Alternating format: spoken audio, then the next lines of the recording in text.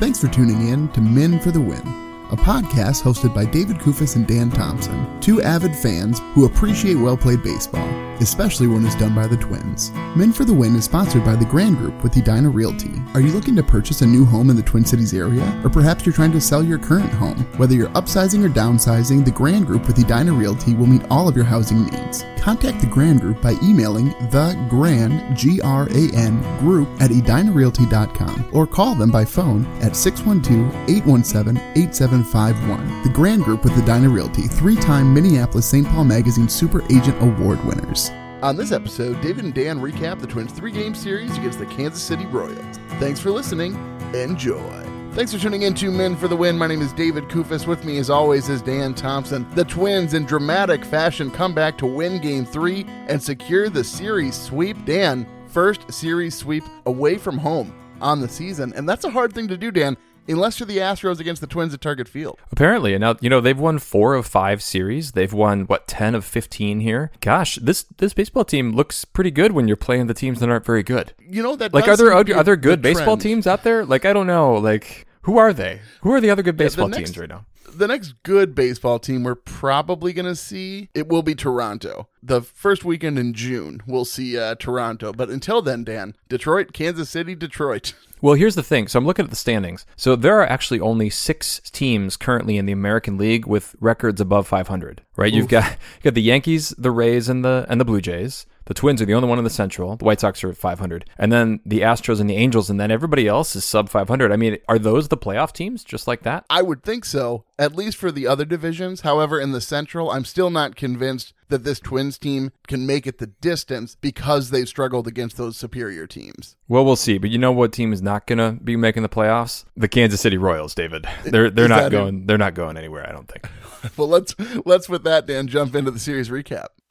Series recap. Game 1, Dan Thompson. Twins win this one 6-4. Get off to a great start. Top of the first, they score 3 runs. And Devin Smeltzer with his second start of the season, Dan Thompson. 5 1/3. What do you know about that? He keeps looking pretty good. His ERA is 1.74, and his reward, of course, was a demotion down to AAA. That's the Twins' way, I guess. The Twins' way now. It's no longer pitch to contact and hit it the other way. It's wait until a guy performs well and then send him to AAA. Well, I think he is now out of options. That's going to be it. So he pitches pretty well, and then Griffin Jax comes in, who has turned into a pretty decent reliever here, right? He gives them at least a couple outs, a couple strikeouts, and Duffy does run into a little bit of trouble. But the Twins, again, and this was a theme this series, scoring late in the game proves crucial. Absolutely. So they scored 2 runs in the top of the 8th. And again, very important runs because the Twins win this one 6-4. And part of the reason why that was so important is because Pagan comes in the 9th in order to try and shut the door because Duran had pitched and then they went to Pagan, which at that point, Duran had 16 pitches.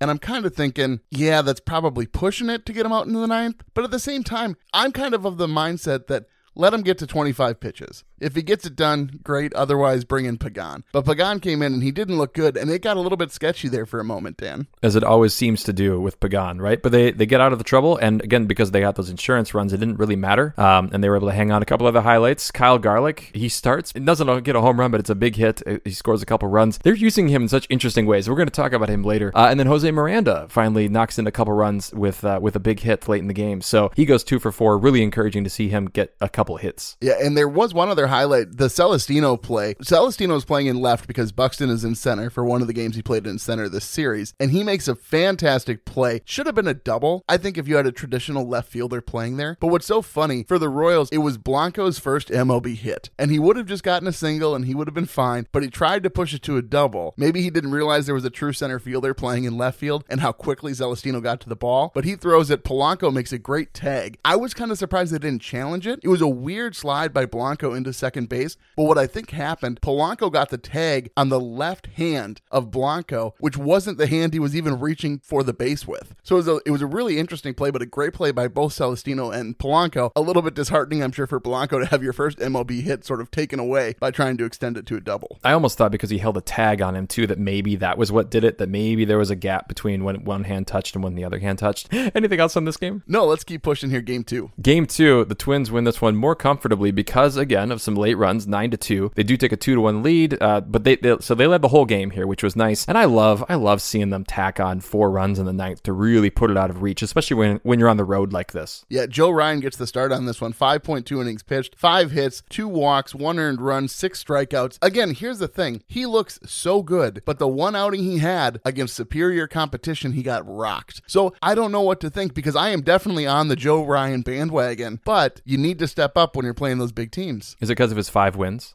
That you're really so Don't impressed? even get me started. Don't even get me started on wins. We do this every episode. It's so easy to do because here. it's such a germane issue. Luis Arraez has a great game here. He's 2 for 3. He scores 3 runs. I feel like last series we were talking about a game when he scored in 4 runs in one game. A couple RBI, a couple walks. He's just been everywhere, I think, for the Twins. So nice to see him playing at the top of the lineup, playing well, playing a good first base. I say this I feel like every episode, but the top 5-6 batters of this lineup right now, when they are all actually playing, is a fantastic lineup. Buxton, Arraez, Correa, Polanco, Kepler, and Sanchez. I think that Buxton-Correa combination is just lethal, especially when they're both on and they're both healthy. But you throw Arraez in there, he's not going to hit a home run. I mean, almost never he's going to hit a home run. But odds that he gets on base or odds that he moves the runners are so high that when you have the guys of Correa and Buxton's caliber and a guy like Arraez who's a contact hitter, good things are going to happen. Did you see, and Corey Provus kind of jinxed it in the third game, but Arraez hadn't struck out. I think it was like 41 plate appearances in a row, which I think was the longest streak this season. Just remarkable skill to be able to see the ball. And this was against, and I guess I'm getting a little ahead of myself, but in the third game, it was against Stalmont, who can throw 90-something miles.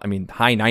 I continue to be impressed with Luis Arraez. The other note here in game 2, I thought this was interesting. In the third inning, how the Twins scored their first run. Urshela walk, Jeffers singles, then Celestino sack bunt, Buxton sack fly, which is just cool to see because you don't see that often anymore. Maybe in the 10th inning with the stupid rule with the runner on second, but today's baseball, pretty rare that you're going to see that where a guy gets on and then it sacrifices to get him around the bases. When the bottom of your lineup produces like that, yeah, you want to have guys in scoring position for Buxton and Arraez, especially because they don't want to walk Buxton to then face Arraez and then Correa. They don't want to make it a bigger inning. No, so in game 3, Twins win this one 7-6, again in very dramatic fashion, coming back from a 6-0 deficit. Here's the thing, folks. I have 2 TVs in my living room, and normally the big TV is the Twins and the small TV is typically, I'd say, pre or post World War II British shows, because that's what my wife watches. But on Sundays, she tends to take a nap. I tend to watch the baseball game, and if there's an F1 race, right? So there's an F1 race today, and when the Twins were down 6-0, I swapped the TVs. So I had the Twins on the small TV, and I had the F1 race on the big TV. Then I had to flip them back. Nothing makes me happier, Dan, than moving the Twins game back to the big TV. I don't even know where to start with this. There's so much to unpack in what you just said there, David. Oh my goodness. All right, I'm going to start with the Formula One, which I don't think you've talked about your love of Formula One so much on the podcast before. It's kind of a niche interest here for a Minnesotan. It is. It's a new thing. I got hooked on that Netflix series, and now I'll never look back, Dan. I used to turn my nose up at motorsports, and now I'm that guy, Dan. I wear shirts. All of my clothes that I wear to work now, I put patches from different teams and different sponsors. They sponsor on my you, shirts. David, now? Yeah. And the other thing about that, hold on. So I thought you turned baseball games off after the third inning anyway. Like this one, when the Royals were up 6-0, I guess you can just relegate it to the backup TV rather than actually turn it off. I make one comment about how if you were going to rewatch the game, you could shut it off after a certain time. And that's all I hear now is that I shut the game off as soon as it's no longer closed. Well, I forgot that on Sundays you have both TVs at your disposal here. So I understand. I would relegate it too in that situation. You want to monitor it, right? Just not your primary focus anymore. Yes. Anyway, Bailey Ober gets the start, comes back off the IL, goes 5 innings pitched, 3 hits, 1 earned run, 1 walk, 4 strikeouts. He looked pretty good. Again, it's one of those things where all season long he hasn't gotten deep into games prior to going on the IL, and I think that trend is going to continue as the season progresses. Because of the way that they've handled pitchers coming off of the IL in the past, I was really happy to see him go 5. Unfortunately, then Yennier Cano comes in and clearly has his worst outing. He had looked so much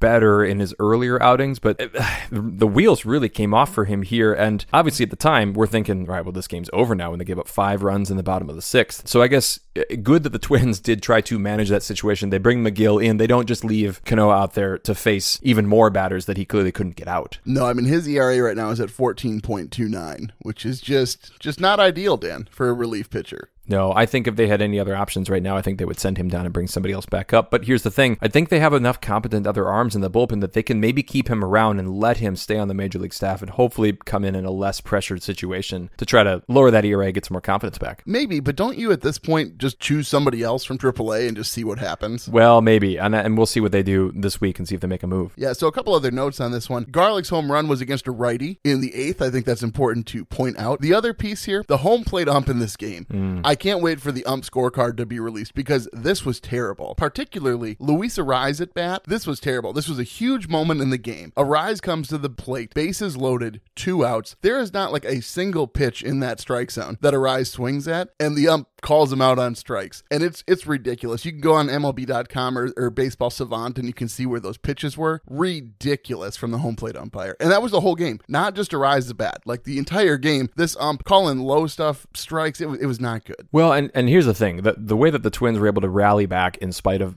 situations like that, to score 2 more and then take the lead in the top of the 9th. Also, the way that they were moving runners again, Gary Sanchez had 2 big sac flies, and there were spots even in that 8th inning when they scored so many runs. That was when one of Sanchez's sac flies was. Just doing enough, just having productive outs really kept them going in this game, and obviously it turned out they needed every run that they got. But again, how disheartening if you're the Royals here to lose a 6-run lead like that. That has to be very heartbreaking. We're so used to being on the other end of that, Dan Thompson. I know, and I don't think we noted this yet.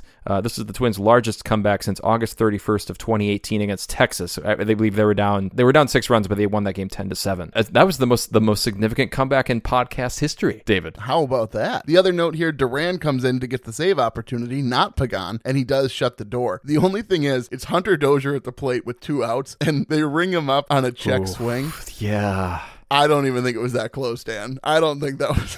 I don't think that was a check swing. I think the umps were like, you know what? This game has gone on for 3.5 hours. Let's just call it. I hate to see that happen like that, too. If it's close there, that first base ump can't ring him up like that. Let it go. It was only, I think it was a 1-2 count even. It wasn't even like it was a walk pitch or anything like that. So, yeah, I just feel bad for the Royals there. That drops them to 14-26. The Twins are 25-16. Again, big win for the Twins. They extend their lead in the AL Central now to 4.5 games over the White Sox. All right, well, let's move forward into our segments. Catch 'em all, Kirby Puckett! Puckett's Picks winner. Well, Dan, it's that time of the episode where you get to pour myself me. Another beer. I think that's what I have to do in these segments. David, good on you for picking Luis Arraez. He gets you 8 points. Correa has 7 for the listeners. We double-checked our math. I'm in a distant third because Byron Buxton's 2 games were, again, not super effective. So you now extend your lead in the season series. I hate that phrase, David. Oh, man. So you're up 6-4-3. You have 6, I have 4, and the listeners have 3. Come on, listeners. Do better here. We got to catch him. We got to reel him in now. And the listeners still lead in points. They have 63 points scored to my 44 to your 38. And yet I still have double their win total, Dan. Well, we'll see. We'll see what happens this week here. This week, for the record, they're going to play the Tigers and then the Royals and the Tigers again. So a lot more AL Central teams for the Twins to hopefully beat up on. Let's keep pushing, Dan. Beast versus Bench. Beast versus Bench. Is losing fun? Is losing fun? So I'm going to go with my boy Arraez. It's hard not to. I felt bad last episode because he won me Puckett's picks and I didn't go with him for my beast. I got to rectify that this week, Dan. This is fantastic. Arraez had a great series. Game 1, he wasn't really a factor, but Game 2 and Game 3, he was a pivotal part of these victories. So I got to give it to Arraez. Hard to argue with that, though. I'm going to go with Kyle Garlick for a couple reasons. One, in Game 3, huge home run to bring the Twins back within a run there. I think it was with 2 outs as well. That inning could have easily been over, and obviously I think if it ends there, the Twins are not going to be able to come back and win that game. So he's 1 for 4 in the game, but it is a home run against a righty, as you noted. And then in Game 1, he only had the 2 plate appearances. One of them, though, was a sac fly. The other one was another RBI hit. We've teased so much pregame, like, what is Kyle Garlick doing batting third? And then he continues to produce. Like, his batting average is .250. His OPS now is .984. That's the best on the team. I mean, who saw this out of Garlick? I mean, he is, dare we call him Garlic Mash? Like, can we use that term yet? My name is Kyle Garlick, and I'm here to mash taters and mash lefties, and I've already mashed my taters. Oh, gosh. Anyway, let's go to bench. Who's on your bench? I don't know. I truly don't know. I've been looking over these stat lines. It'd be really hard for me to give it to anybody. I think I'm going to give it to Larnach, but I feel terrible about doing that. He went 0 for 5 with 3 strikeouts and 2 guys left on base. The only reason why I don't want to give it to him is he was only in game 3, and it was his first game back from the IL. So it's hard to give it to him, but honestly, everybody else played a pretty decent role in these victories, other than the guy who you have on your bench, and I wanted a little bit of parity here, Dan. So who do you have on your bench? Yeah, I went with Cano. I mean, he gave up 5 runs in a third of an inning. He just did not look great, but obviously the team bailed him out. Just a tough outing for him. Hope he can bounce back. It was good, though, because Duffy then ended up getting the win, which we know is logical. Much deserved win there out of Duffy. Win. My goodness. It is something to be said, though, that I had trouble picking anybody, and you picked a relief pitcher. And anytime you can pick a relief pitcher who only had 1 outing during a series as your bench, you have to think things went pretty well for the Twins. Absolutely. Well, let's go to Rocco's Rewind.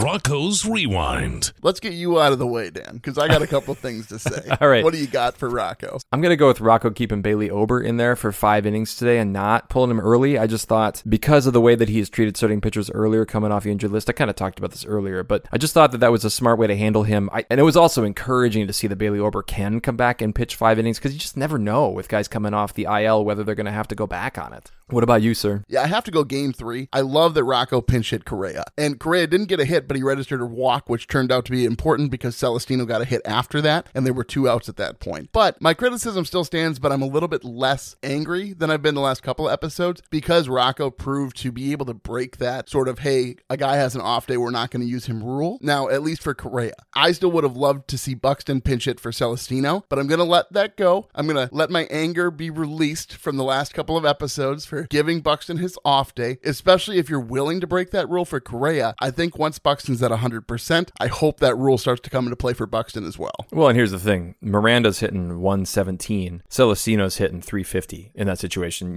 So like you can also back it up by just the fact that if you're Gilberto Celestino and you get pinch hit for in that situation, what kind of message is that saying? I mean, yes, I get you're not as good as Byron Buxton, but goodness, Celestino's played really well this season. You got to reward him and let him stay out there. I do think Correa did probably say something to Rocco and say, hey, I want to be out there. And then think of the boost that gives the team to be like, yeah we're going to try to win this game still. We're still very much in this game. Like huge for the championship culture building here that Correa is doing. Yes, the championship culture. Dan, I think this segues well into the Minnesota moment because I have something to say about Urshela's pinch hit. Minnesota moment. Well, that is my Minnesota moment is Urshela's pinch hit single in the 9th inning here in game 3 to win the game for the Twins. Essentially, he hit that ball hard at the center fielder there, gets down right in front of him to cap a comeback like that. That's got to be the moment. Isn't it odd, though, that you pinch for Gordon, who was 2 for 4 on the day at that point? It is a little bit, but I wonder if they saw something in the matchups. I guess I don't have a great answer for you. I just know that it worked out, that Urshela came in and did it. So, and isn't that kind of how pitch hitting works? Like, if it works, you look smart. If it doesn't, you don't look smart. I guess it's just odd because the last thing that you referenced was pinch hitting for Miranda because of the low batting average, which is understandable. But then you pinch Urshela, who's, no better than Gordon really at this point, if you're looking at their season stats. Yeah, I wonder if they saw something in the matchups and said, maybe we want a little more of a veteran guy to face a guy who can throw 99-mile-an-hour fastballs. I suppose, Dan Thompson. What about you? What's yours? Yeah, so I have to go with Garlick's home run, especially because it was against a righty and because it made that game all of a sudden seem interesting.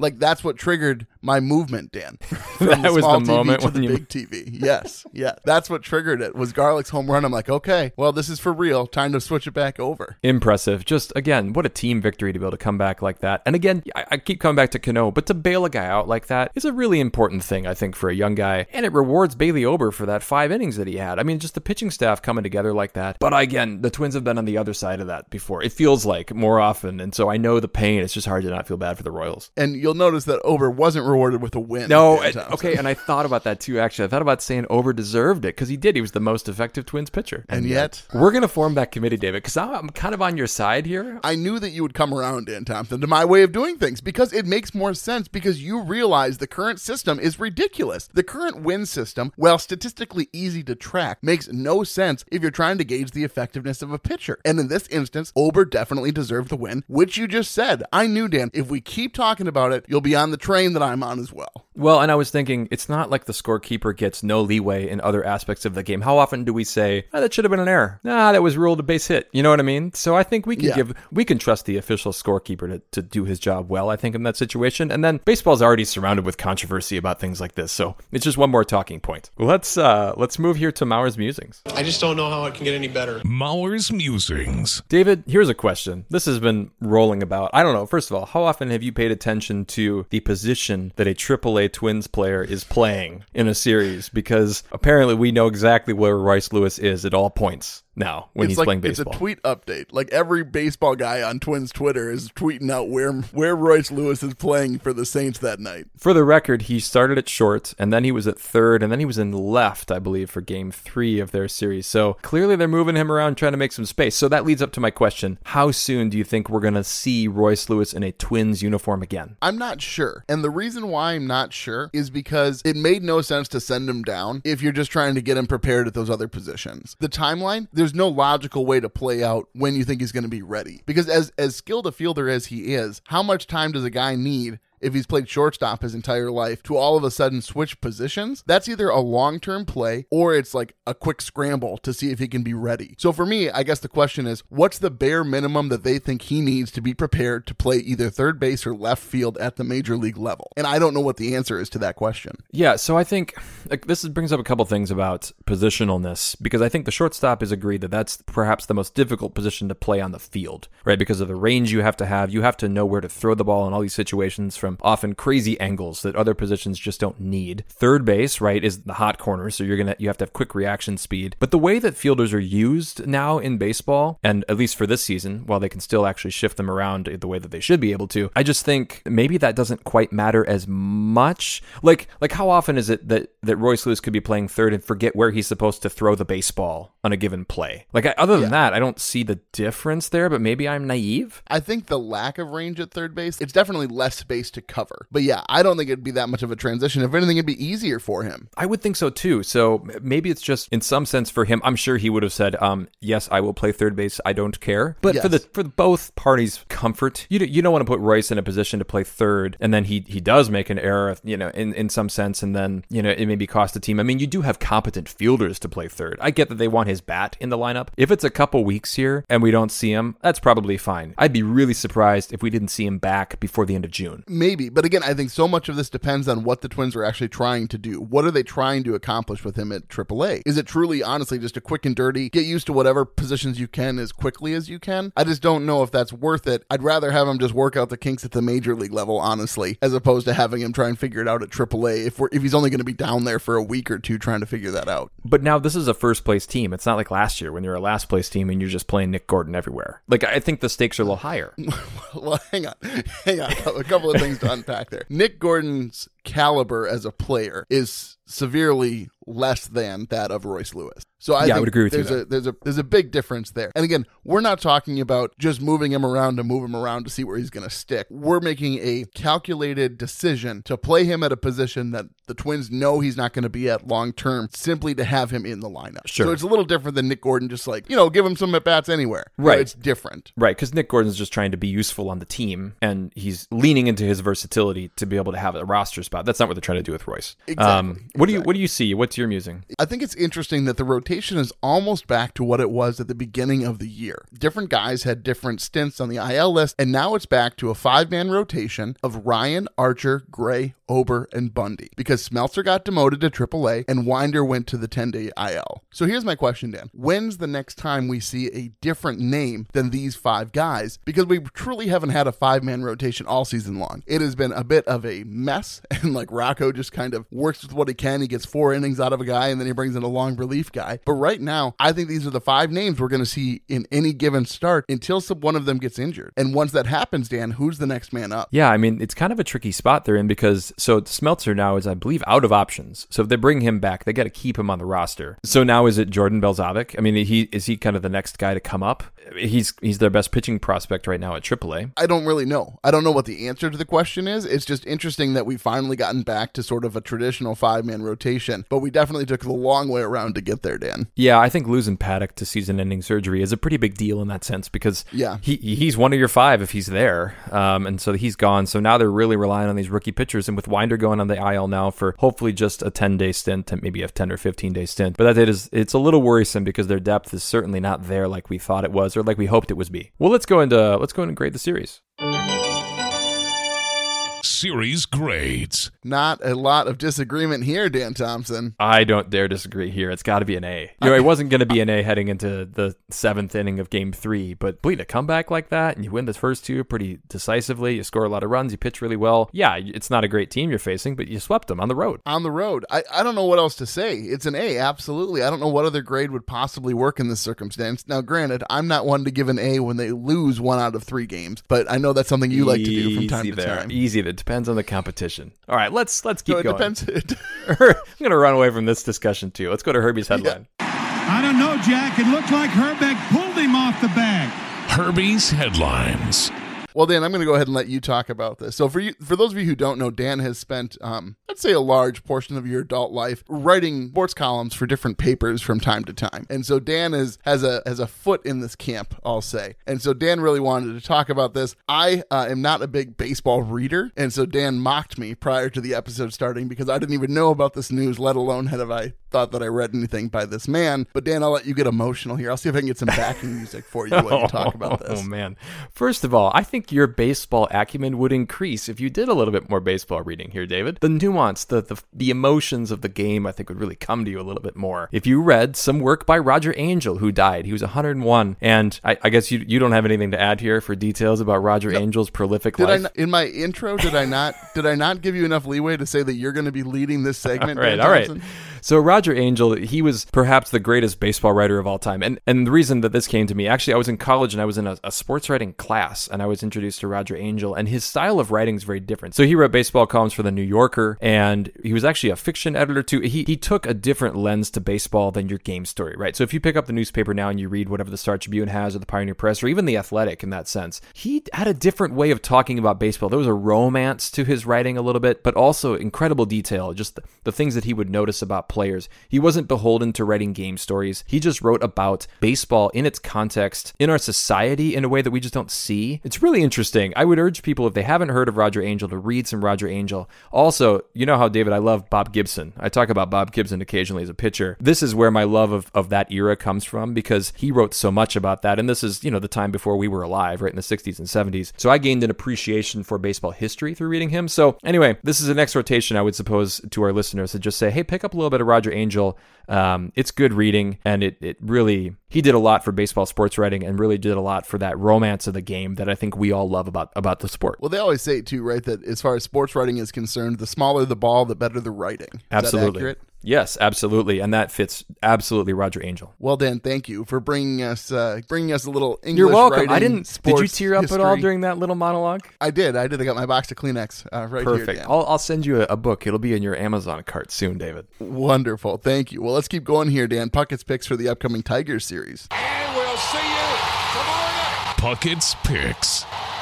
Well, hey, so the listeners here are going to take Luis Arraez away from you. You can't have him now. That's the saddest thing I've heard today, Dan. It is. And my kid cried earlier.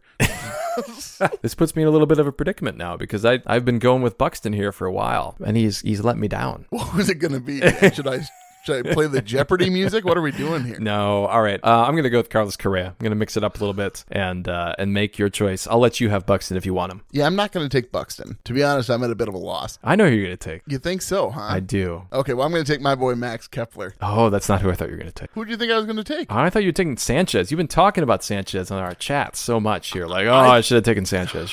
I thought about it, but he has such a high percentage chance of hitting into double plays and like just not scoring points that it. I'm going to go with Kepler. I think that he's the safer choice. I don't have a lot of confidence, though, because clearly Arise and Correa are the two choices, and Buxton's just too much of a wild card for me right now. Watch Buxton have a huge series now and mess with us all. Probably. None of us picked him. Yeah. Well, David, this was fun. We should do this again in just a couple days. I think we will, Dan, after the Detroit series in a couple of days. Sounds good. I'm going to send us out today. Please do. Folks, if you like what you hear, please tell a friend. You can follow us on Twitter at Min for the Win. You can find our Min for the Win Facebook page. You can find us on YouTube as well. Make sure you subscribe to any and all of those to be notified when new episodes are available. And if you could leave us a rating or a like, that'd be great. Thanks for listening. And as always, go Twins. That'll wrap up another episode of Men for the Win, a podcast hosted by David Kufis and Dan Thompson, two avid fans who appreciate well-played baseball, especially when it's done by the Twins. Thanks so much for listening, and as always, go Twins.